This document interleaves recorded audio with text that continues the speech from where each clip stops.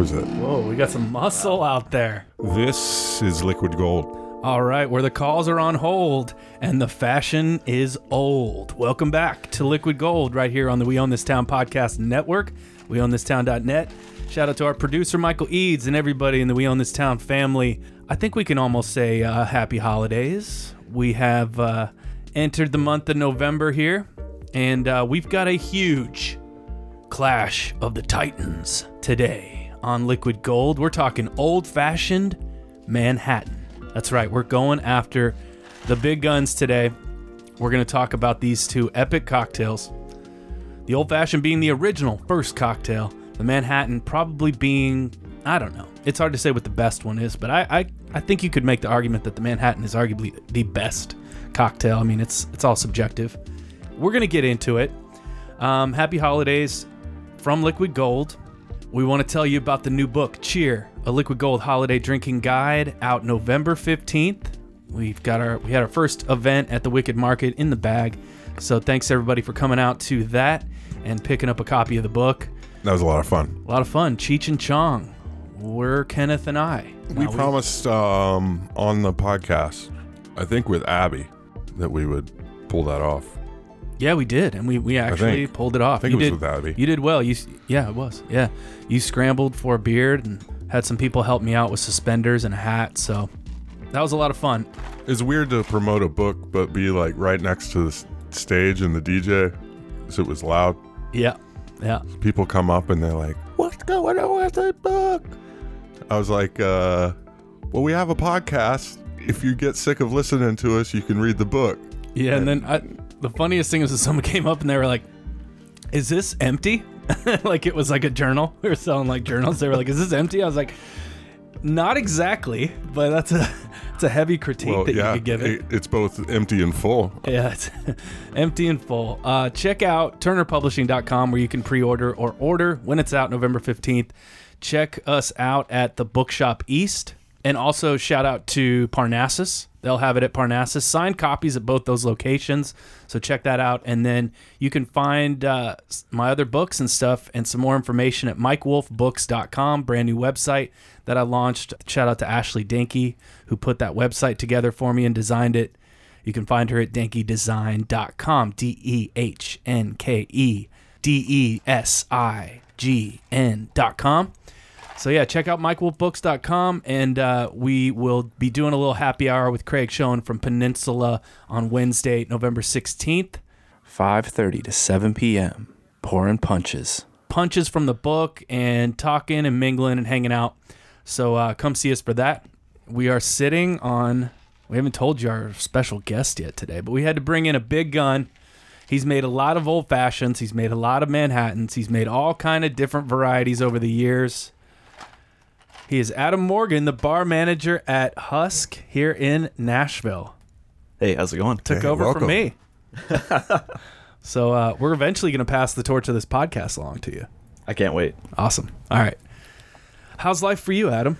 Good. Busy. Real busy. Good Halloween and stuff with the kids. I saw you had you were doing some Beetlejuice action this year. Yeah, we did a Tim Burton thing, so awesome. Everybody got to be their favorite little character. Sweet. Yeah. I just found out Tim Burton didn't direct Nightmare Before Christmas. He just produced it. Is that correct? Yeah, that's all right. We watched that. We always watch it a handful of times, but I particularly enjoyed it this year. My kids were a little bit older, so they were way into it, more into it than they've been before. Kids are 9 and 6 now. I've never seen it.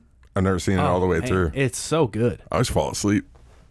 So good. We're more of like a Coraline household. Oh, yeah. Coraline's a good one, too. Yeah. All right. Let's throw a shout out to Liquid Gold, artist, our logo designer, and I've worked with her on a few book projects over the years. She was formerly Jess Matchin, and now Jess Hash. I called. She's got Hash in her last name. Dude, that's cool. I called Connor like right before the service because I wanted to make sure. Cause I'd like never seen his name written down, and then I started second guessing whether I had the right pronunciation. It's like Django. The G-A is silent. Yeah. Wow. Yeah. Totally. So congratulations to Jess and John for their nuptials. Nuptials is the word. Yeah. That's also a word. And also that congratulations to you, because you were the chaplain You performed the ceremony. How was that? Was that stressful? Yeah, it was horrible. It's super stressful. I've done it 3 times. 3 times? Done it 3 times. How did you do it again after the first time? Oh, man, it was so much easier. Because I think you, like you did, you stay up all night the night before, freaking out. All night. Making revisions. But what I did the second time was like, you meet with the couple and everything, and you're talking about how the ceremony's going to go. You talk about what do you want out of this? What kind of structure do you want to have? Are we going religious? Are we not going religious? And the second time, I was more about outlining, and I was really just trying to rough outline. And then I do think you need to wait until pretty close to the ceremony, where you've kind of spent more time with them and you've been around the family, and you really get a sense of like the whole dynamic. Yeah. And then that's when you really start to really put it together. Everything I feel like it has to be kind of a last minute thing. Then, pretty much. I had like everything structured. I had like a whole notebook of how yes or no questions that I wanted to go through. You should have seen literally. How much would you pay for a copy of that notebook? I would love it. Like, you should have seen him the week before. He was just like stressed the whole time. I'm just like watching him like come apart, and then just like, okay, I hope this works out. Yeah, I was crumbling. I was sleeping like 3 hours a night, and it seemed like even then, with the days so much longer, the day kept on coming like closer and closer. I was like, man, I need a whole freaking day to myself to figure this out. In the end, I rolled down there in like dirty clothes. Like my suit had like mold growing on one of the sleeves. To take care of that when I got down there. Did you get it to a cleaners or something? No. Roll off the mold. I did what I could in the bathroom. I was in a nice hotel, at least. Like that was cool. Like when I could rest, which wasn't much then. I was like, me and Chris had a bunch of room. Well, I like getting the chaplain's take on it, because we know that they were happy. They probably had a great night. Yeah. But I didn't. You must have felt a huge weight off your shoulders. It was What did you drink once it was over? Like what was the drink in your hand? It must have been delicious, no matter what it was. It tasted like sweet. a sparkling rosé. There you go. Okay. Oh, perfect. Yeah, that was good. Yeah, that was the way really to go. good. That's the way to go. Yeah, it was like it was kind of like counting down to the end of like torture, like you knew that this one day it would go either way. I guess like when the restructure thing hit me, it was when one of the aunts, like Jessica has like 5 aunts, and I met them all at once, and one of them was like, are you staying in town for a few days? And I started to think about it. I was like, I don't know. Like, it depends on how it goes tomorrow, because I might have to leave really quick. I might just get out of here. But no, everything went well. I trusted in this whole like mental focus that it was all about them and it wasn't really about me. And when I could like fix my mind upon that, then I was just a utility, like I was just a vessel. If they could legally use a robot, I would say go for that instead. But that's probably not too far away. I'm sure someone's done it. Enhancer of vibes. Yeah.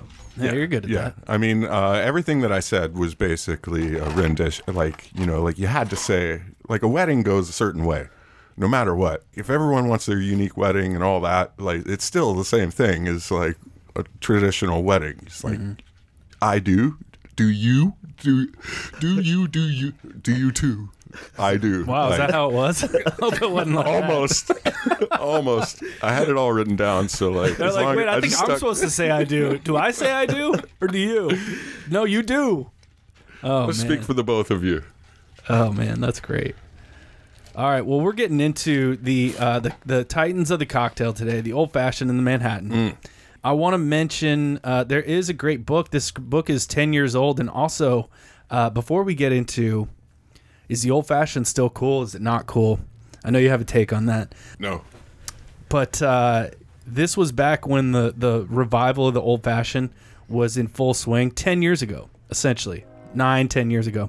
Got our nice Old Fashioned train out the window, so we love that here high atop the towers here at Wedgwood, Houston, here in Nashville, Tennessee. this book from Robert Simonson called The Old Fashioned, put out by 10 Speed Press, I think 2013. If you're interested in it and you want to know more about the history and the Wisconsin varieties and all that, it's a great book. But I think one of the things that's so interesting about the Old Fashioned is it is the original cocktail. It was called the whiskey cocktail. And it's the earliest really drink that you see in cocktail history, and kind of the definition of what a cocktail was and was supposed to be: spirit, sugar, water, and bitters. And that's sort of how the cocktail came to be. And this whiskey cocktail, made of just whiskey, a little bit of a lump of sugar, maybe a touch of water, and bitters, was kind of the first example of putting together, a few different ingredients to make something that might be better and more palatable than just the whiskey itself. So it was kind of the only cocktail that hung around, the only documented cocktail in that early part of the 19th century, until people started to drink juleps there in the middle part of the 19th century. But yeah, let's just get into it a little bit here. Being that we all worked at Husk together for a long time, we made a ton of old fashions. I know you guys have all made a bunch of these over the years. Before we get into some of our favorite variations, or are people still ordering them like crazy? And is it still cool? Like, it's kind of like, I feel like it's falling out of fashion, which is funny for a drink that's like 300 years old. But I don't know. I feel like in a few hours I'm gonna be making like 10 at a time. Wow. Yeah. We probably make more. Yeah. Probably make more than ever. ever. Yeah. Wow. Yeah. Okay. Yeah. So it's kind of like the go-to order for people who I think are just, they're not necessarily, not that they're not adventurous, but they're just like, I don't want to like get into a whole menu. I don't want to read. Yeah. I don't want to read it. I just give me an old fashioned. That's what you hear a lot. It's like, just give me an old fashioned. Beer, vodka soda, old fashioned. It's like, it's this like kind of like the same thing across the board. It's such like a commonplace now. Yeah. Yeah. Now, are people, when that happens, are people like steering them to, do you have like a spot on your menu where it's always like a old fashioned variation like we had for years? Do you still have that? Oh yeah, definitely. Yeah. So you have a little old, so do you feel like you're making that, or are people calling specific bourbons? Or rye? 50-50. Yeah. Like okay. it kind of just depends on the person. So what's your current old fashioned riff that you got going on now? Sorghum, thyme. Yeah. Sorghum and thyme. Shiokoji. Madeira. That's right. Yeah. Oh, luscious. Yeah. Delicious. Actually, I think I'm changing it today. Okay, well, let's get into it. What are you going to do today? We have a bunch of red plums in, so I'm going to mess around with those. Killer. Yeah, probably stick with the Madeira. Madeira's been working out really well. What does the Madeira give to it, do you think? Texture, a little bit of dryness, just more characteristic. Mm-hmm. Yeah. Little caramel, kind of little caramel vibe to it. Yeah. I love that. And you're still serving them on those big rocks? As much as we can. As much as you can keep up? Those are still pretty tricky for us. Yeah. So in talking to Kenneth over the last couple years about, how it's been over there since the pandemic and everything, but and what people are drinking, I'm always interested to know, like, where are people steering towards? And Kenneth has said that the amount of cocktails that you're making now is just crazy. The people are just all about the cocktails there. Yeah, the volume is way more, like, it's more exponential than it was like 2, 3, 4 years ago. That's amazing. Yeah. I think I was thinking about this when I was thinking about the old fashioned period. It's like a lot of people, like you just touched on, a lot of people know what they want to order nowadays more than ever, and the consumer has realized that if they could get that order in, they will get their drink faster. Yeah. It's that it's kind of hit like that kind of dichotomy, I guess, in the bar. It's like every time a server comes around to their table, or lucky for them if they're sitting at the bar, they just want to go ahead and get the order in as fast as they can. They'll ask questions about food maybe, but yeah, beverage is like, there's no more like, people seem to know exactly what they want. Oh, absolutely. There's like no hesitation. There's no 1,000 questions. No. Maybe like 4. Like, it's incredible. You'd get in a lot of trouble over there today if you were making old fashions like they were making them back then when they first started making them in the early part of the 19th century. They were serving them in short-stemmed little wine glasses, which that wouldn't fly now. No. You'd have people, no, I need a real glass with this. But yeah, they served, and this is again from that book, Simonson's book, The Old Fashioned. They were serving these earliest old fashioned, and they were calling them the whiskey cocktail back then, in these little tiny, cute little wine glasses. I think when they started to be more about like muddling the sugar cube and stuff was when they started serving them in more like a sturdy glass. And then another really interesting fact from that book is that it was a big drink around the Civil War. Oh, nice. We got another dog in the house. Big drink around the Civil War where both the Union and the Confederacy were drinking them. And it was also John Wilkes Booth, his favorite drink. Big old-fashioned guy. Wow. Okay. Yeah. I guess in the Civil War, if you're like looting and pillaging the countryside, the first thing you want to go for is the sugar and the alcohol. Yeah, something that's going to slide down the gullet. Mm-hmm. Interesting where you guys are at up there on Rutledge Hill. There was a lot of encampments up there, and it was a great view of the city. I know that whole area was like pretty much flattened during the Civil War. I'm sure they were drinking some up there, up on the hill. Catching a breeze off the river. They're like, definitely. Hey, Jebediah, it sounds like a good night for an old fashioned. We love your period voices. A lot of great feedback on your Chicago mob story. I've got some rye whiskey in my tent. I'm gonna go fetch it. All right, so you're also known for, Adam, getting real creative with Sotol is one of your favorite things. You brought a little Sotol for us today to sip on. Let's give you all a recipe. It's been too long of us talking and blabbing without giving you a recipe to drink with. The easiest and most, no pun intended, old-fashioned way to make an old-fashioned would be to just take a sugar cube, put it at the bottom of a glass, dash in 2 to 3 dashes of bitters, Angostura, the classic, or any other cool bitters that you got around the house. Muddle that together. That's really the easy thing. You're just muddling a sugar cube with some bitters, and then throw in a huge block of ice or just a couple big cubes of ice, whatever you got sitting around, and then 2 ounces of whiskey. A lot of people love a rye, old-fashioned. I think rye is great for this time of year. You get a little bit of that spice, a little bit of that bite, makes you feel a little warm. And then, so you take 2 ounces of that, throw that in there, stir it around, let that sugar dissolve. One thing that's been common throughout the last, I'd say, 170 years of people making old fashions is throwing in a little water. People would throw in a little bit of water to get that sugar to dissolve and then garnish it with an orange peel. And that's really the easiest, fail-proof old-fashioned recipe. Now, let's get into, you made some really cool Sotol old-fashions over the years.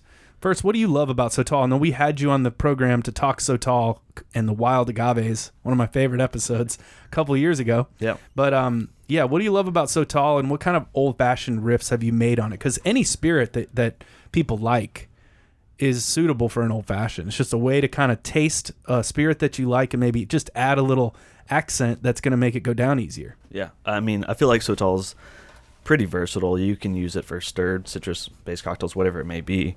For Sotol, I like to lean more towards rich, full cocktails. Like today, I think I'm going to put on like a Manhattan-style cocktail. We got a bunch of persimmons that we plucked off the tree before the squirrels could get into them. Yeah, they do. So do a Manhattan with like persimmons cooked down with a little bit of honey. Oh shit. Yeah, we need to get into that later when we talk Manhattan.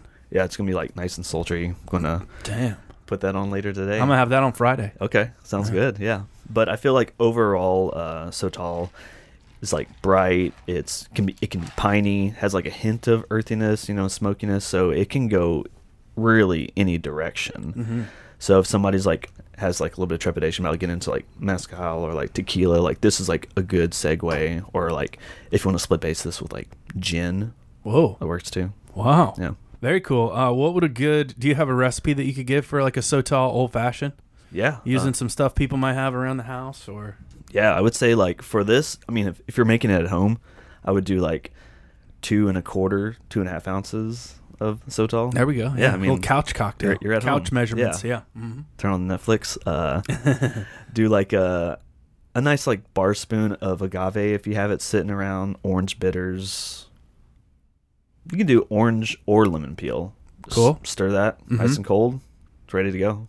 Nice. Yeah. It seems like those, like the Sotol tequila, mezcal, old fashions are also growing in popularity. Absolutely. I feel like the Mezcal Old Fashioned was the first riff on an Old Fashioned that became big, became popular. Because I remember going back, even before I was at Husk, say 12 years ago, I feel like people were calling for Mezcal Old Fashions. It's just a fun thing to say, like Oaxacan Old Fashioned. Yeah, They just Oaxacan love Old to say Fashioned.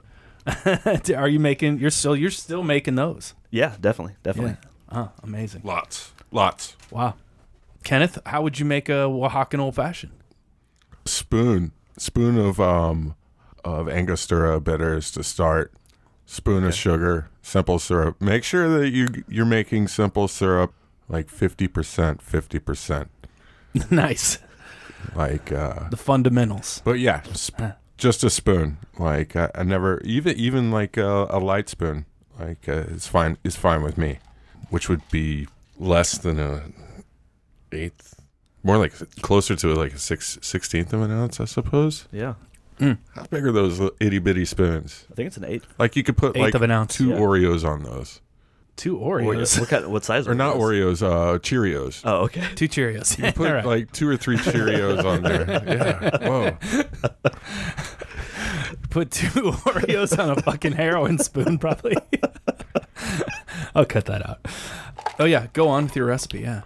Pound a light orange peel, and by light I mean like skimming the orange and not like getting deep into the pith. Pound that out. Stir the sugar and the ango into the peel. Add alcohol. Add ice. Stir. Excellent. How much alcohol? 2 ounces. 2 ounces of mezcal. And any garnish after that? Well, another orange peel, no, grapefruit peel, lime peel. leave the orange peel in. There you go. That's great. Yeah, Oaxacan Old Fashioned has gotten huge. I think it's a great way to drink mezcal. It's really the only other way to drink it rather than neat, I think. And we do have a token mezcal cocktail in the new book, the Mezcal Hot Toddy, which is a nice way to drink one. I think quite possibly a lot of mezcals are trying to beat out whiskeys for old fashions. Wow. It's like price point wise, like a fine mezcal is going to compete with a finer bourbon, but then depending on like what's more available, some like mezcals are providing like a lower price point than a lot of like 100 proof bourbons. Almost impossible to find a bourbon these days anyway. Yeah, it's terrible. Just You have to because of allocation, because there's just not enough out there. There's Because just like not enough. Like the 'cause boom is still going. Probably in the Yeah. Nashville market, everything on Broadway is getting all of the like just Jack crap and that we Makers. probably don't want anyway, but then eating up the higher price point, which Medley is Brothers like still entering around? the middle. I haven't seen it. No, Yeah, that was a great it's been like whiskey. in and out Oh of the my market. God. Yeah. Yeah, so the first kind of old-fashioned riff that I came up with when we were opening Husk, and one of my favorite ways to use sorghum is just in a simple old-fashioned. This is from the book Cheer. We've got the recipe and kind of the story behind it as well. And this touches on, Kenneth, what you were talking about the orange or lemon peel. And one thing we learned the second night we were open from Julian Van Winkle about how he likes to drink his whiskey on the rocks with a lemon twist. You know, real dignified way to drink whiskey. And it was really interesting that he preferred the lemon with the wheated bourbon. He just thought it like would brighten up that light spice a little bit. So kind of took that idea and turned it into this sorghum old fashioned. So basically you take one thin lemon peel, as little pith as possible. So you'll get, this is one of those little tricks to making drinks where you will get familiar with that Y peeler where you can just pull off as thin a strip as possible, where you're getting the oils will be concentrated, but you won't get the bitter part of the pith, the white part. So one thin lemon peel, as little pith as possible. A scant 1/4 ounce of sorghum syrup, just 1 part sorghum to 1 part water. If you can find the Muddy Pond sorghum here in Tennessee, and then there's great sorghum from Kentucky as well, is what I've found. There's just amazing sorghum up there. You can also find some good ones in Georgia and all over. But so scant 1/4 ounce of the sorghum syrup, 2 dashes of an aromatic bitters, and 2 ounces of bourbon, a wheated bourbon preferably, which I feel like a readily available wheated bourbon that I enjoy is the Maker's 100, the 100 proof. I think it's 100 or 101 proof. Maker's is a good one, and you can usually find that. So at the bottom of the mixing glass, lightly muddle, as in cajole, persuade, caress, the citrus peel, along with the bitters and the sorghum syrup before adding the ice. Then add the bourbon and the ice and stir until well chilled.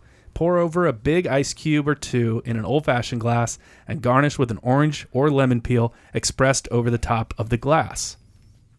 A little note about the sorghum syrup. You can add a jar of sorghum to a saucepan and use a spatula to dislodge as much of the sorghum from the jar as possible. Then fill the jar up with warm water and again using the spatula, stir the water and dislodge all the sorghum from the jar before pouring the water into the saucepan. Simmer over medium-low heat for 20 minutes. Bottle and keep in the refrigerator. The syrup will keep for a few months, much longer, if you add an ounce of vodka or whiskey. And then we've also got a batched Old Sorgy in here that you can use for a party.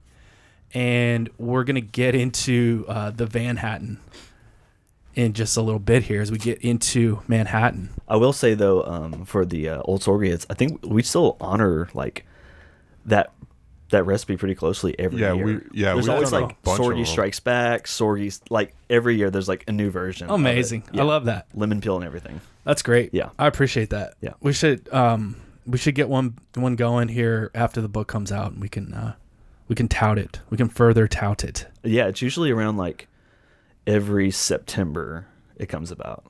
Very cool. Yeah. That's lovely. I'm sure you're getting some decent weeded bourbons over there still. Not really. No, really? It's No. Man, it's hard. the bourbon boom. It's dried up. It's drying up, huh? Yeah, like I've had the hardest time getting like stuff like Larceny.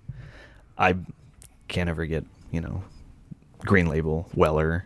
It's it's rough. How about Elijah Craig?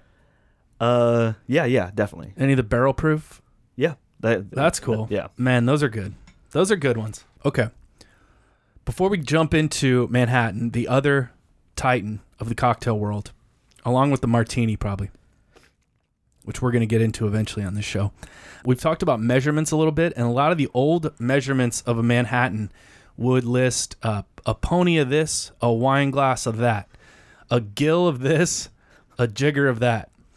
So I did find this helpful little chart for y'all to bookmark here of what those measurements are. So a wine glass, which was really popular unit of measurement back in those days where the Manhattan started to be king right around the 1880s, a wine glass is 2 ounces. So if you ever see that in any of the old recipes, wine glass equals 2 ounces.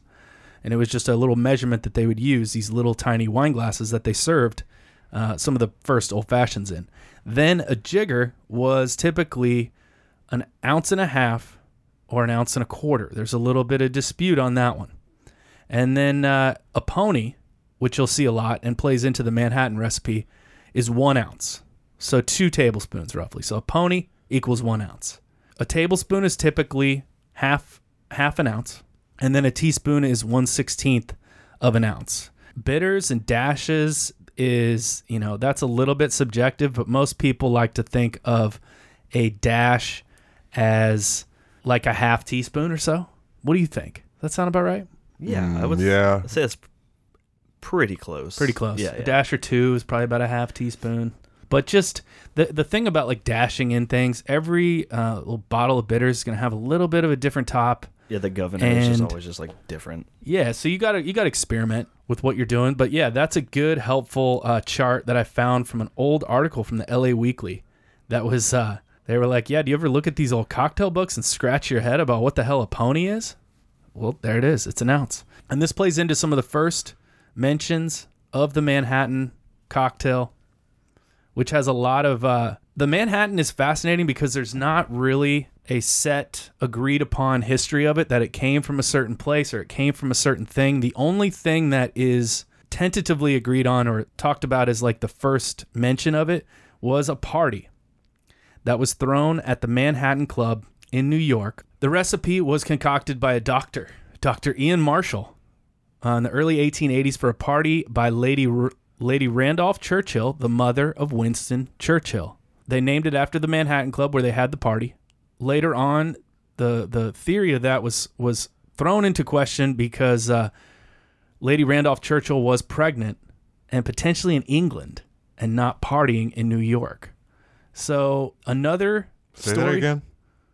It was so later on people realized that Lady Randolph Churchill was pregnant right around that when that party was supposed to happen. And she was drinking? She was most likely in England and not partying in New York.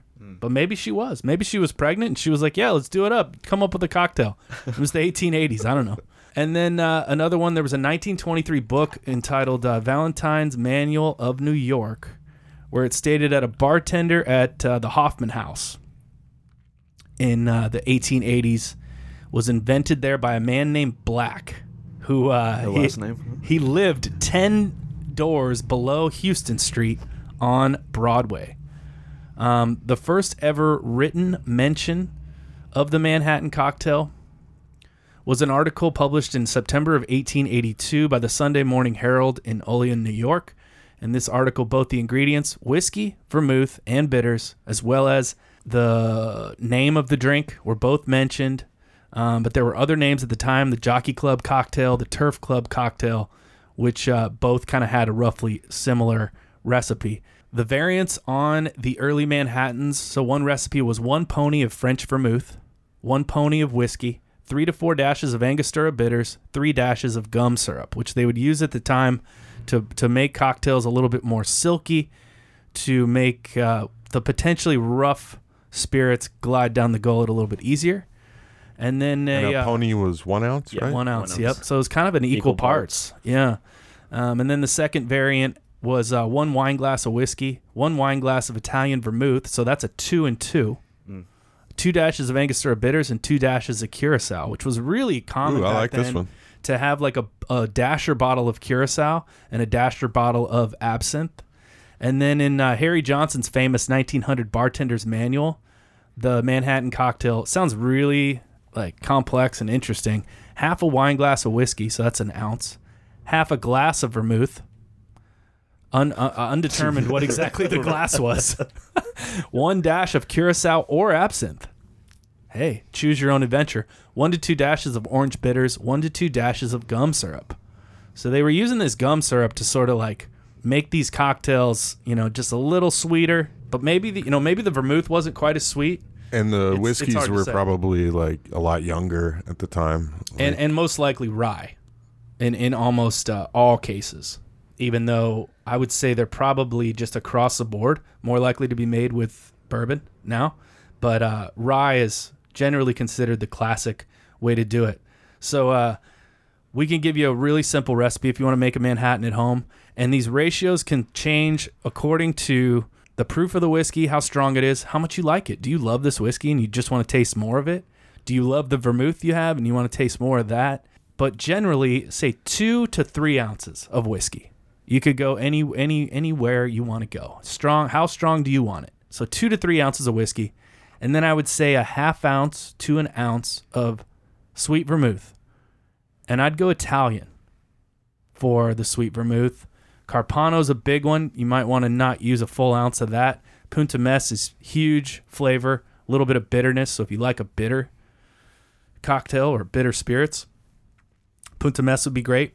Coqui Torino we love with bourbon and rye because it's got that chocolate note.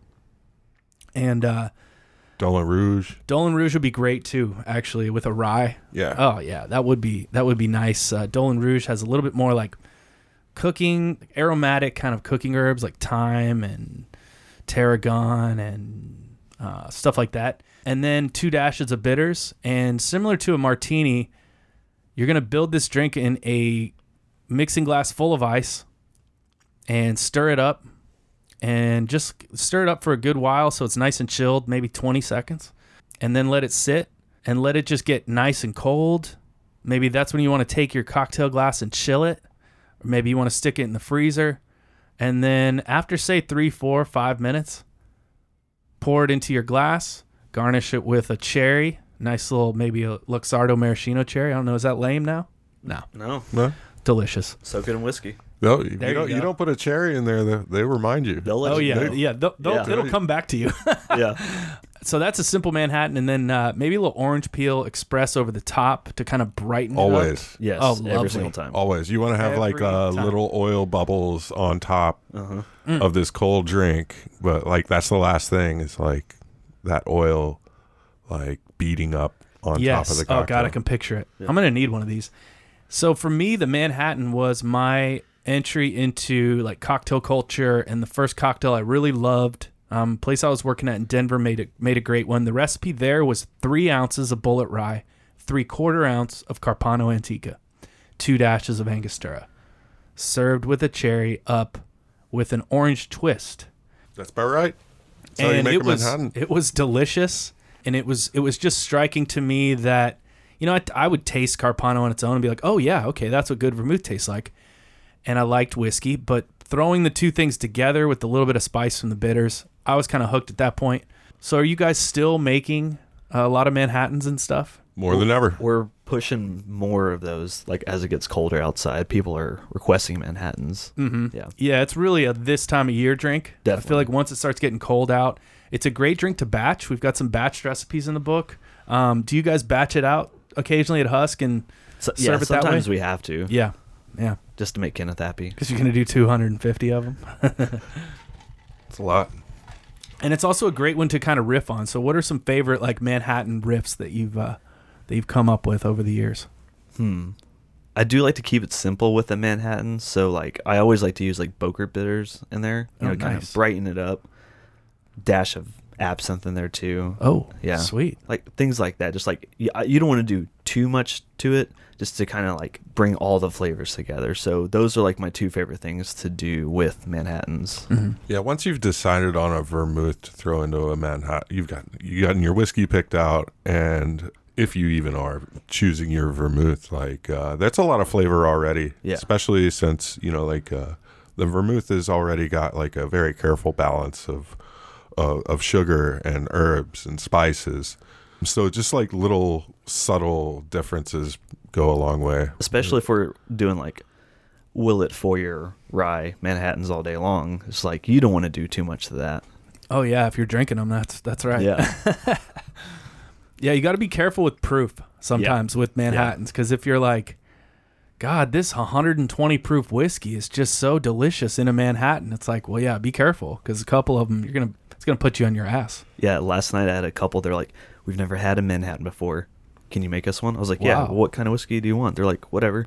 What a place to do it. Yeah, and I was like, okay, we're gonna do a Wild Turkey rare breed rye. Nice. Yeah, Perfect. start them off So they're strong. gonna share it? Share it? They share Yeah, it? they got each 2 got of their them? own. And which vermouth did you pair that with? Oh, Carpano. Like you need Carpano, something yeah. like big and aggressive to go with a whiskey that's big and aggressive. Yeah, for sure. Yeah. Yeah, I think like the higher proof is like where you bring in those big guns, like a barrel proof whiskey. Probably you want Punta Mez and a lot more time on the ice. Yeah. Like, I Uh-huh. definitely like we'll split base the vermouths. Okay, cool. So if you're making like a bourbon one, and say it's like 90 proof, Yeah. what vermouth are you gonna use? I'd go like Coqui Torino. Coqui Torino. Yeah. Perfect. It's Get totally- those yeah. chocolate notes. Yeah. All right. When you're split basing them, what? How are you kind of doing that? So for me, for vermouth, I do like 3/4, and I'll split it down the middle. So are you a 2 to 3/4 guy? I'm a 2 1/4 to 3/4. All right. Yeah. Specific. I like that. Yes. Yes. It's a nice ratio. It is. You yeah, got it's there. boozy. You get everything you want. Yeah. Perfect. I made a Manhattan for a lady one time. She said it was too sweet, and I was doing a full ounce. I think it was a Carpano at the time, and I got all butthurt about it. But like, I've never made a Manhattan really with more than 3/4 of an ounce to this day. Since then, Yeah. What's your favorite whiskey to make a Manhattan with? definitely a rye. So whatever rye is available. High proof- Adam, high proof rye. Adam mentioned probably one of the best cocktail ryes that you could maybe be lucky to find, and that's the Willet Foyer rye right now. Other than that, yeah, like Wild Turkey is always available. Even the 101 rye, never see it. The 6-year rye, but that would be an ultimate go-to. Or anything but like the Sazerac rye, like the Reggae. If you even find that anywhere, anything but like say like a Buffalo Trace rye, I would. The old Overholt, the 114 proof one. Oh yeah, solid. that's great. Yeah. That's great. Oh, Readily nice. available. You can find that one around. Yeah. That'd be a good one to pick up for the holidays. Make old fashions. Make some Manhattans. Yeah. High proof enough to stand up to whatever you're going to throw at it. Have you made any Van Hattens? You ever make that one anymore? I can't remember the last time. Every once in a while, Maybe like once a year. Once in a while, we'll If have you get the pappy around? We'll have a guest that comes in, and you know they're old school because they'll call it at like a table or something like that. Yeah. So then a server, a new server there will like come walking up to us all like sheepish and like embarrassed. They're like, "Hey, have you ever heard of a Van Hatten?" And we're like, "Oh wow, that person's been here before. Yeah. A long time." That's pretty cool. The story of the Van Hatten, how we learned about it at Husk, was on that fateful second night we were open. Julian Van Winkle of Van Winkle Whiskey fame, the steward himself, was there sitting at the bar, and he says to me, "Has Sean Brock ever told you about the Van Hatten?" And I said, "I don't believe so." He went on to tell me a little bit about it. He said, "Well, what I like about the Van Hatten," and this is from the book, cheer, it's in there. "Well, what I like about the Van Hatten is that it has both bourbon and rye. And it's so strong you don't need to get your ass off the couch to make another one for a while." I was sold. So what he means by it being like pretty strong and full of whiskey, as you would want it to be if you're using really nice whiskey that he probably has around the house. But it did have a curious ingredient when he wrote the recipe down for us, and we tucked it under the register and left it there for years. But basically you would do, so this is the Van Hatten, 1.5 ounce of rye whiskey, 1.5 ounce of bourbon. So that's 3 ounces of whiskey, 1/2 ounce of Carpano Antica sweet vermouth. So this is similar to that first Manhattan that kissed my lips and had me entranced. But other than that, you got the 2 dashes of Stirring's Blood Orange Bitters, which is a non-alcoholic blood orange bitter that you can find around. So look around for that. You could probably find it on Amazon. He was specific that he really liked those in this Manhattan. And then 1 dash of Angostura bitters. And then and this is the grandpa sort of, sorry, Julian, method where you take a teaspoon of the Luxardo Maraschino cherry syrup. The syrup that's like preserving the cherries in the jar. You take a little teaspoon of that. And he just loved that. So you combine the whiskey, bourbon, vermouth, bitters, and cherry syrup in a mixing glass full of ice. Stir for a good 20 seconds. Let the drink sit in the mixing glass undisturbed for 5 minutes. And then serve it over a big ice cube and garnish with lemon or orange peel expressed and twisted into the glass. Also garnish with cherries if desire, and find a couch to sit on. So that was the Van Hatten. If you want to make a really fancy cocktail with really good whiskey, that's a great one, because you're still going to taste plenty of whiskey. I don't think Julian Van Winkle ever worked in a restaurant. You don't think so? No, not at all. Why is that? Because there is a YouTube video of him making that drink, and I swear it's like 8 minutes. I'm like, dang. And then he's making it for himself. I was like, but it was at one of those places in Charleston. The first cocktail always takes the longest. It was so fascinating to watch him make a drink. Oh, cool. Well, maybe we'll post a link for the YouTube link for that. Some variations on the Manhattan. You've got the Rob Roy, which is a Scotch Manhattan. So you would just sub in the 2 to 3 ounces of Scotch. That's a great one. Then you got the Perfect Manhattan, which is a 50-50 blend. So you would do a 50-50 blend of sweet vermouth and dry vermouth as like your you're splitting the vermouth, like Adam talked about a little bit. And then the Dry Manhattan, which you would use dry vermouth. And that is going to be a much different cocktail. It's going to bring out more notes of the rye, probably a little more herbs. I'd like to see a lot more of those, the dry Manhattans. Yeah. I've been making quite a bit of those lately. Yeah? Really? Yeah. People call for them. I haven't Wow, that's great. Well, do you think that they're just wanting more whiskey? Like they're just like, I want it dry, so less vermouth, or you think that they're wanting the dry vermouth? I think it's really just based on whatever internet article comes out that week. Yeah. All right. Yeah. So like we'll get like a wave of things like, oh, I need to see what was posted on the internet. Was it like Punch or Imbibe Yes, or something like that. yeah? And Yeah. you'll just start seeing those. Yeah, definitely. Could be that, That's or pretty cool. yeah, like the morning show sort of thing. Definitely, yeah. There was something. Oh, damn it! Oh, what's the Negroni without gin with just like prosecco? Spagliato. Spagliato. Yeah, those have been popping up. I had to reverse research those. Yeah, but that's coming up for brunch lately. I haven't made a single one. Oh, okay. Yeah. It was on some work brunches? episode of I work brunches. Oh yeah, he likes brunch. Yeah. You're a brunch man. like Get home to the kids. I get it. That's right. Exactly. Go Yeah, to the park. perfect. As far as the dry Manhattan's concerned, though, like if you look at like black holes, like black hole science, like for every black hole, Okay. there's supposed to be somewhere on the edge of time and space a white hole that is expelling matter as opposed to absorbing matter. Would that be at like the So, like, end of it, or is it just like there's another? at the end of it. And that's part of the theory that the universe is like a big mirror, and there's another Earth somewhere, right? Something like that. Well, they're Wait, like, what does it have like to do with the dry man? Yeah. It's just like a Manhattan. There can be a dry Manhattan. Yeah. Okay. Okay. And there should probably somehow, some way, there's like an equal amount of dry Manhattans. like the upside down or something. Yeah. Okay.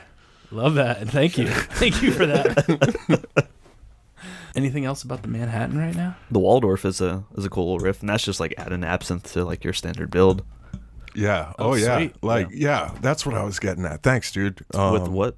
I'll throw all kinds of shit in there. Like, if you could just think in the world of like what you might have either behind the bar or in your home bar, like a spoon of something is like perfect, like to add to a Manhattan, or a dash, somewhere between a dash and a spoon. And that speaks to a lot of the original ones. Say like green chartreuse is a great any definitely. chartreuse. Is that the Or green Genepi. Genepi, yeah, definitely. Genepi would be perfect because it's like already light enough to just like emulsify into the cocktail, almost like like a spy. Yeah. There you go. It sounds like you just came up with a drink, the Spy. Little Genepi. Yeah. What else? Like yellow, or like, Cumel. I imagine like if you just think of like my stable stuff, like Benedictine. You're a big Benedictine. yellow chartreuse, Scotch, right? Saint Germain. Just do a spoon, not of all of those, but choose one, Yeah. and add it to your Manhattan, and Fernet, you've got whatever. Yeah, yep. Add Fernet. Add do a little Campari. I don't care. I'm not going to tell anyone. Get into Boulevardier territory there. Sure. This kind of riff on the Manhattan, which most people agree is like its own drink. It's called by its name. Remember the Maine. 2 ounces rye whiskey, half teaspoon of absinthe, like Kenneth is talking about over here, and then 3/4 ounce sweet vermouth, 2 teaspoons of Heering cherry liqueur, garnished with a brandied cherry.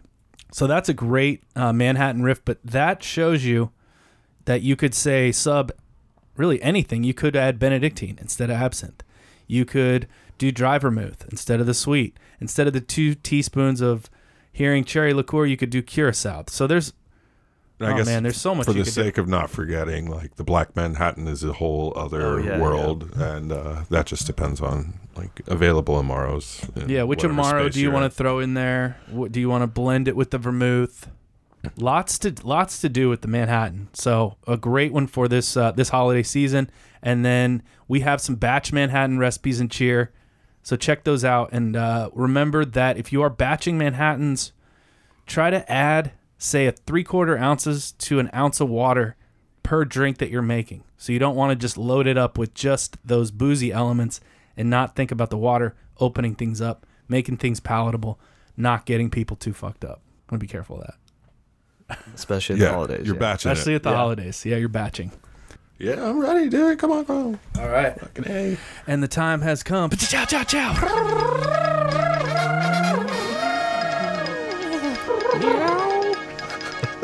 Booze News with Kenneth Deadman.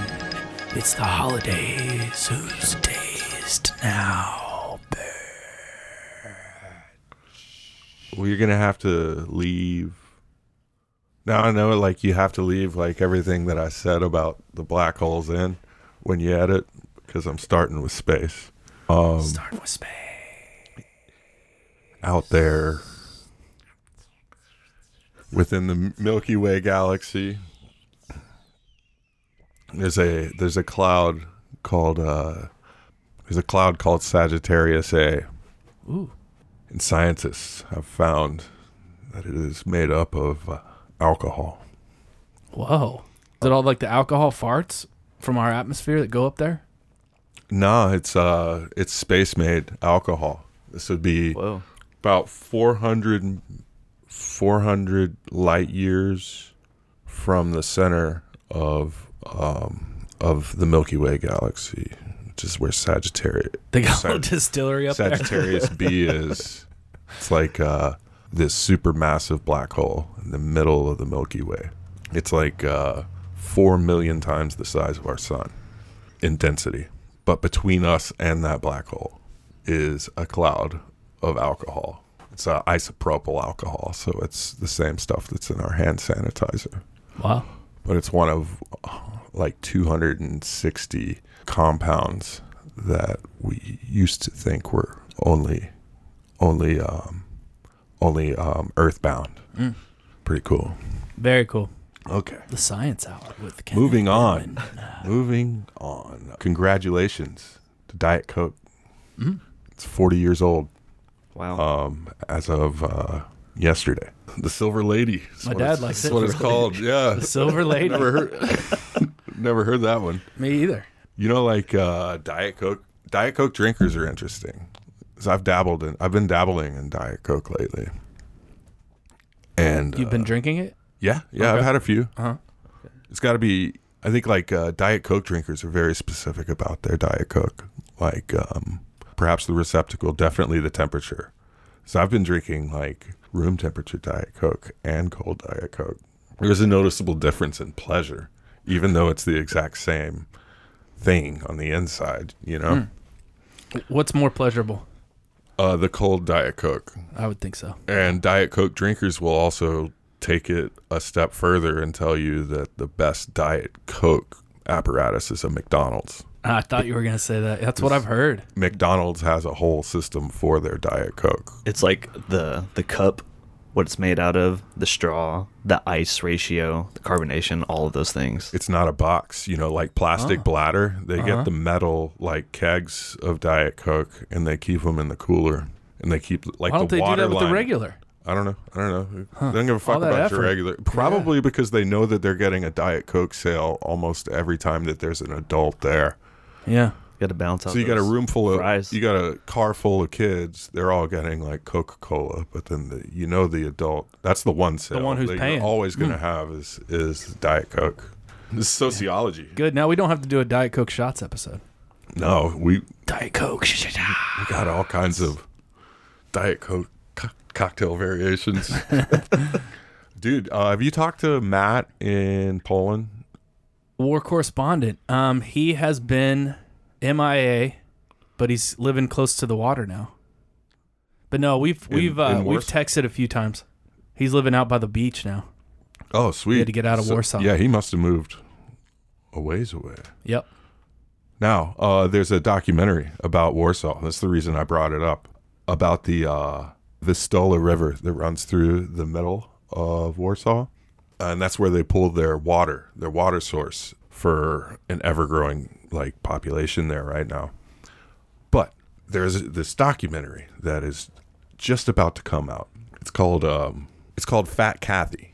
And it centers around the water pump that distributes water from the river amongst the population of Warsaw. And it's monitored by 8 clams.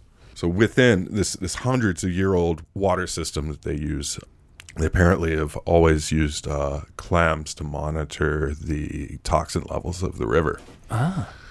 So like they have like 8 clams that are like considered like city employees, and they're hooked up to these nodes literally detect the movement of the clam shell. So when the clam closes, it's essentially shutting itself off from the water supply. And that's when, like it's all automated. Like there's not like a person on the switch. It shuts off the water to the city.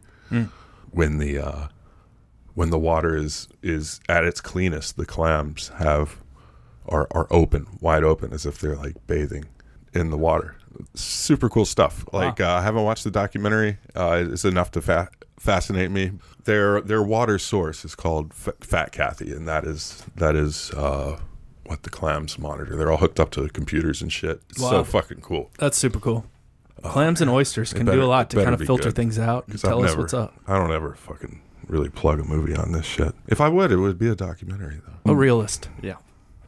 In Nashville music, Kid Rock says he'd like to have a beer with Obama, saying there's not a cooler president. Wow. This is the truth. This is the truth. Kid Rock, one of former President Trump, you remember that guy? A little bit. Is one of his most vocal supporters, said, I want to hang out with Obama and drink beer. He's one of the only presidents who would drink beer, too. Trump wouldn't. Biden won't. Biden's an NA guy, I think. All right. That's all right. Back to my impression. I mean, there's not a cooler. All the presidents, I've met, Jimmy Carter. He can lock it down. I just want to drink a beer with him. I didn't like a lot of his policies. I didn't vote for him. And that's about it. Fascinating. I'm sure Obama will be on the next plane. Apparently, Kid Rock met Obama one time alongside Kanye West. Ooh.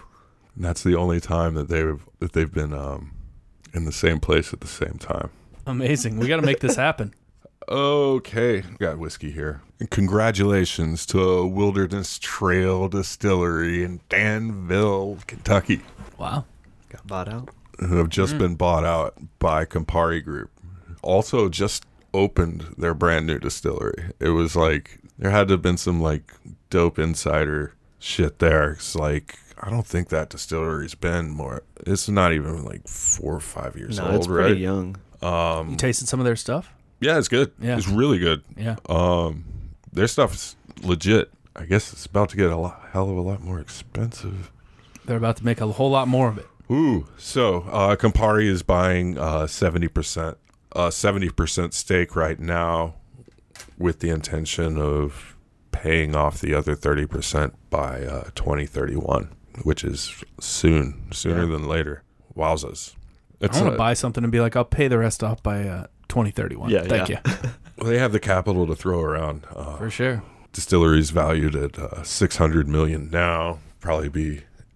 That's where it gets tricky. Is like it'll probably jump in price. It'll be worth $1 billion by the time they're paying it off. That's insane. Yeah. But congrats to the Danville community. I wonder if they're unionized, because down there at Brown-Forman and specifically at Woodford Reserve, they're about to be facing picket signs because local Teamsters have announced their intention to represent a new labor deal at for the employees of Woodford Reserve. A lot of those guys, I think it's been a good 5 years since Brown-Forman had to deal with labor, but they pull no punches. Woodford Reserve, they're claiming Woodford Reserve employees are the least paid in the industry, and they're looking to restructure the entire deal, likely to have a strike. And I wonder if they did what Heaven Hill did, was just like increase production before the strike. So they made everyone work overtime and then stocked up on booze only to sell it during the strike. Why are we making so much booze? I have a feeling later. they'll settle a lot faster. It'll be a lot less contentious than Heaven Hill. They had like the driver that like was flipping off at Heaven Hill. Did you ever hear about that? I don't know. I don't think All right, so. they lost a truck that was pulling out of the facility because he was busy. The driver was flipping off everyone that was picketing, and he lost control of the truck and tipped it over, and and like right in front, right on the property, they lost like whatever. They lost like I don't know, probably like $200,000 worth of product. Holy shit. But that was nothing compared to the embarrassment of. Was he like double burdened? I guess so. Like, Yeah, don't I double know. bird while you're I driving. think, Only I think the he was light. busy aiming his bird and not the truck, you know. But anyway, the Heaven Hill, that strike lasted forever. Both sides kind of like showed the rough patches. It got nasty for them for a while. Dang. And I don't see like Brown Foreman. I don't see them fighting against that. They've got like a higher profile. They're a little bit larger of a company than Heaven Hill, I would think. Yeah, definitely. Yeah. Anything else? No, Go see these guys for amazing old fashions and Manhattans and all the riffs they're in at the bar at Husk over here at Rutledge Hill. So y'all do a happy hour over there. Tell me about what's going on with the happy hour there.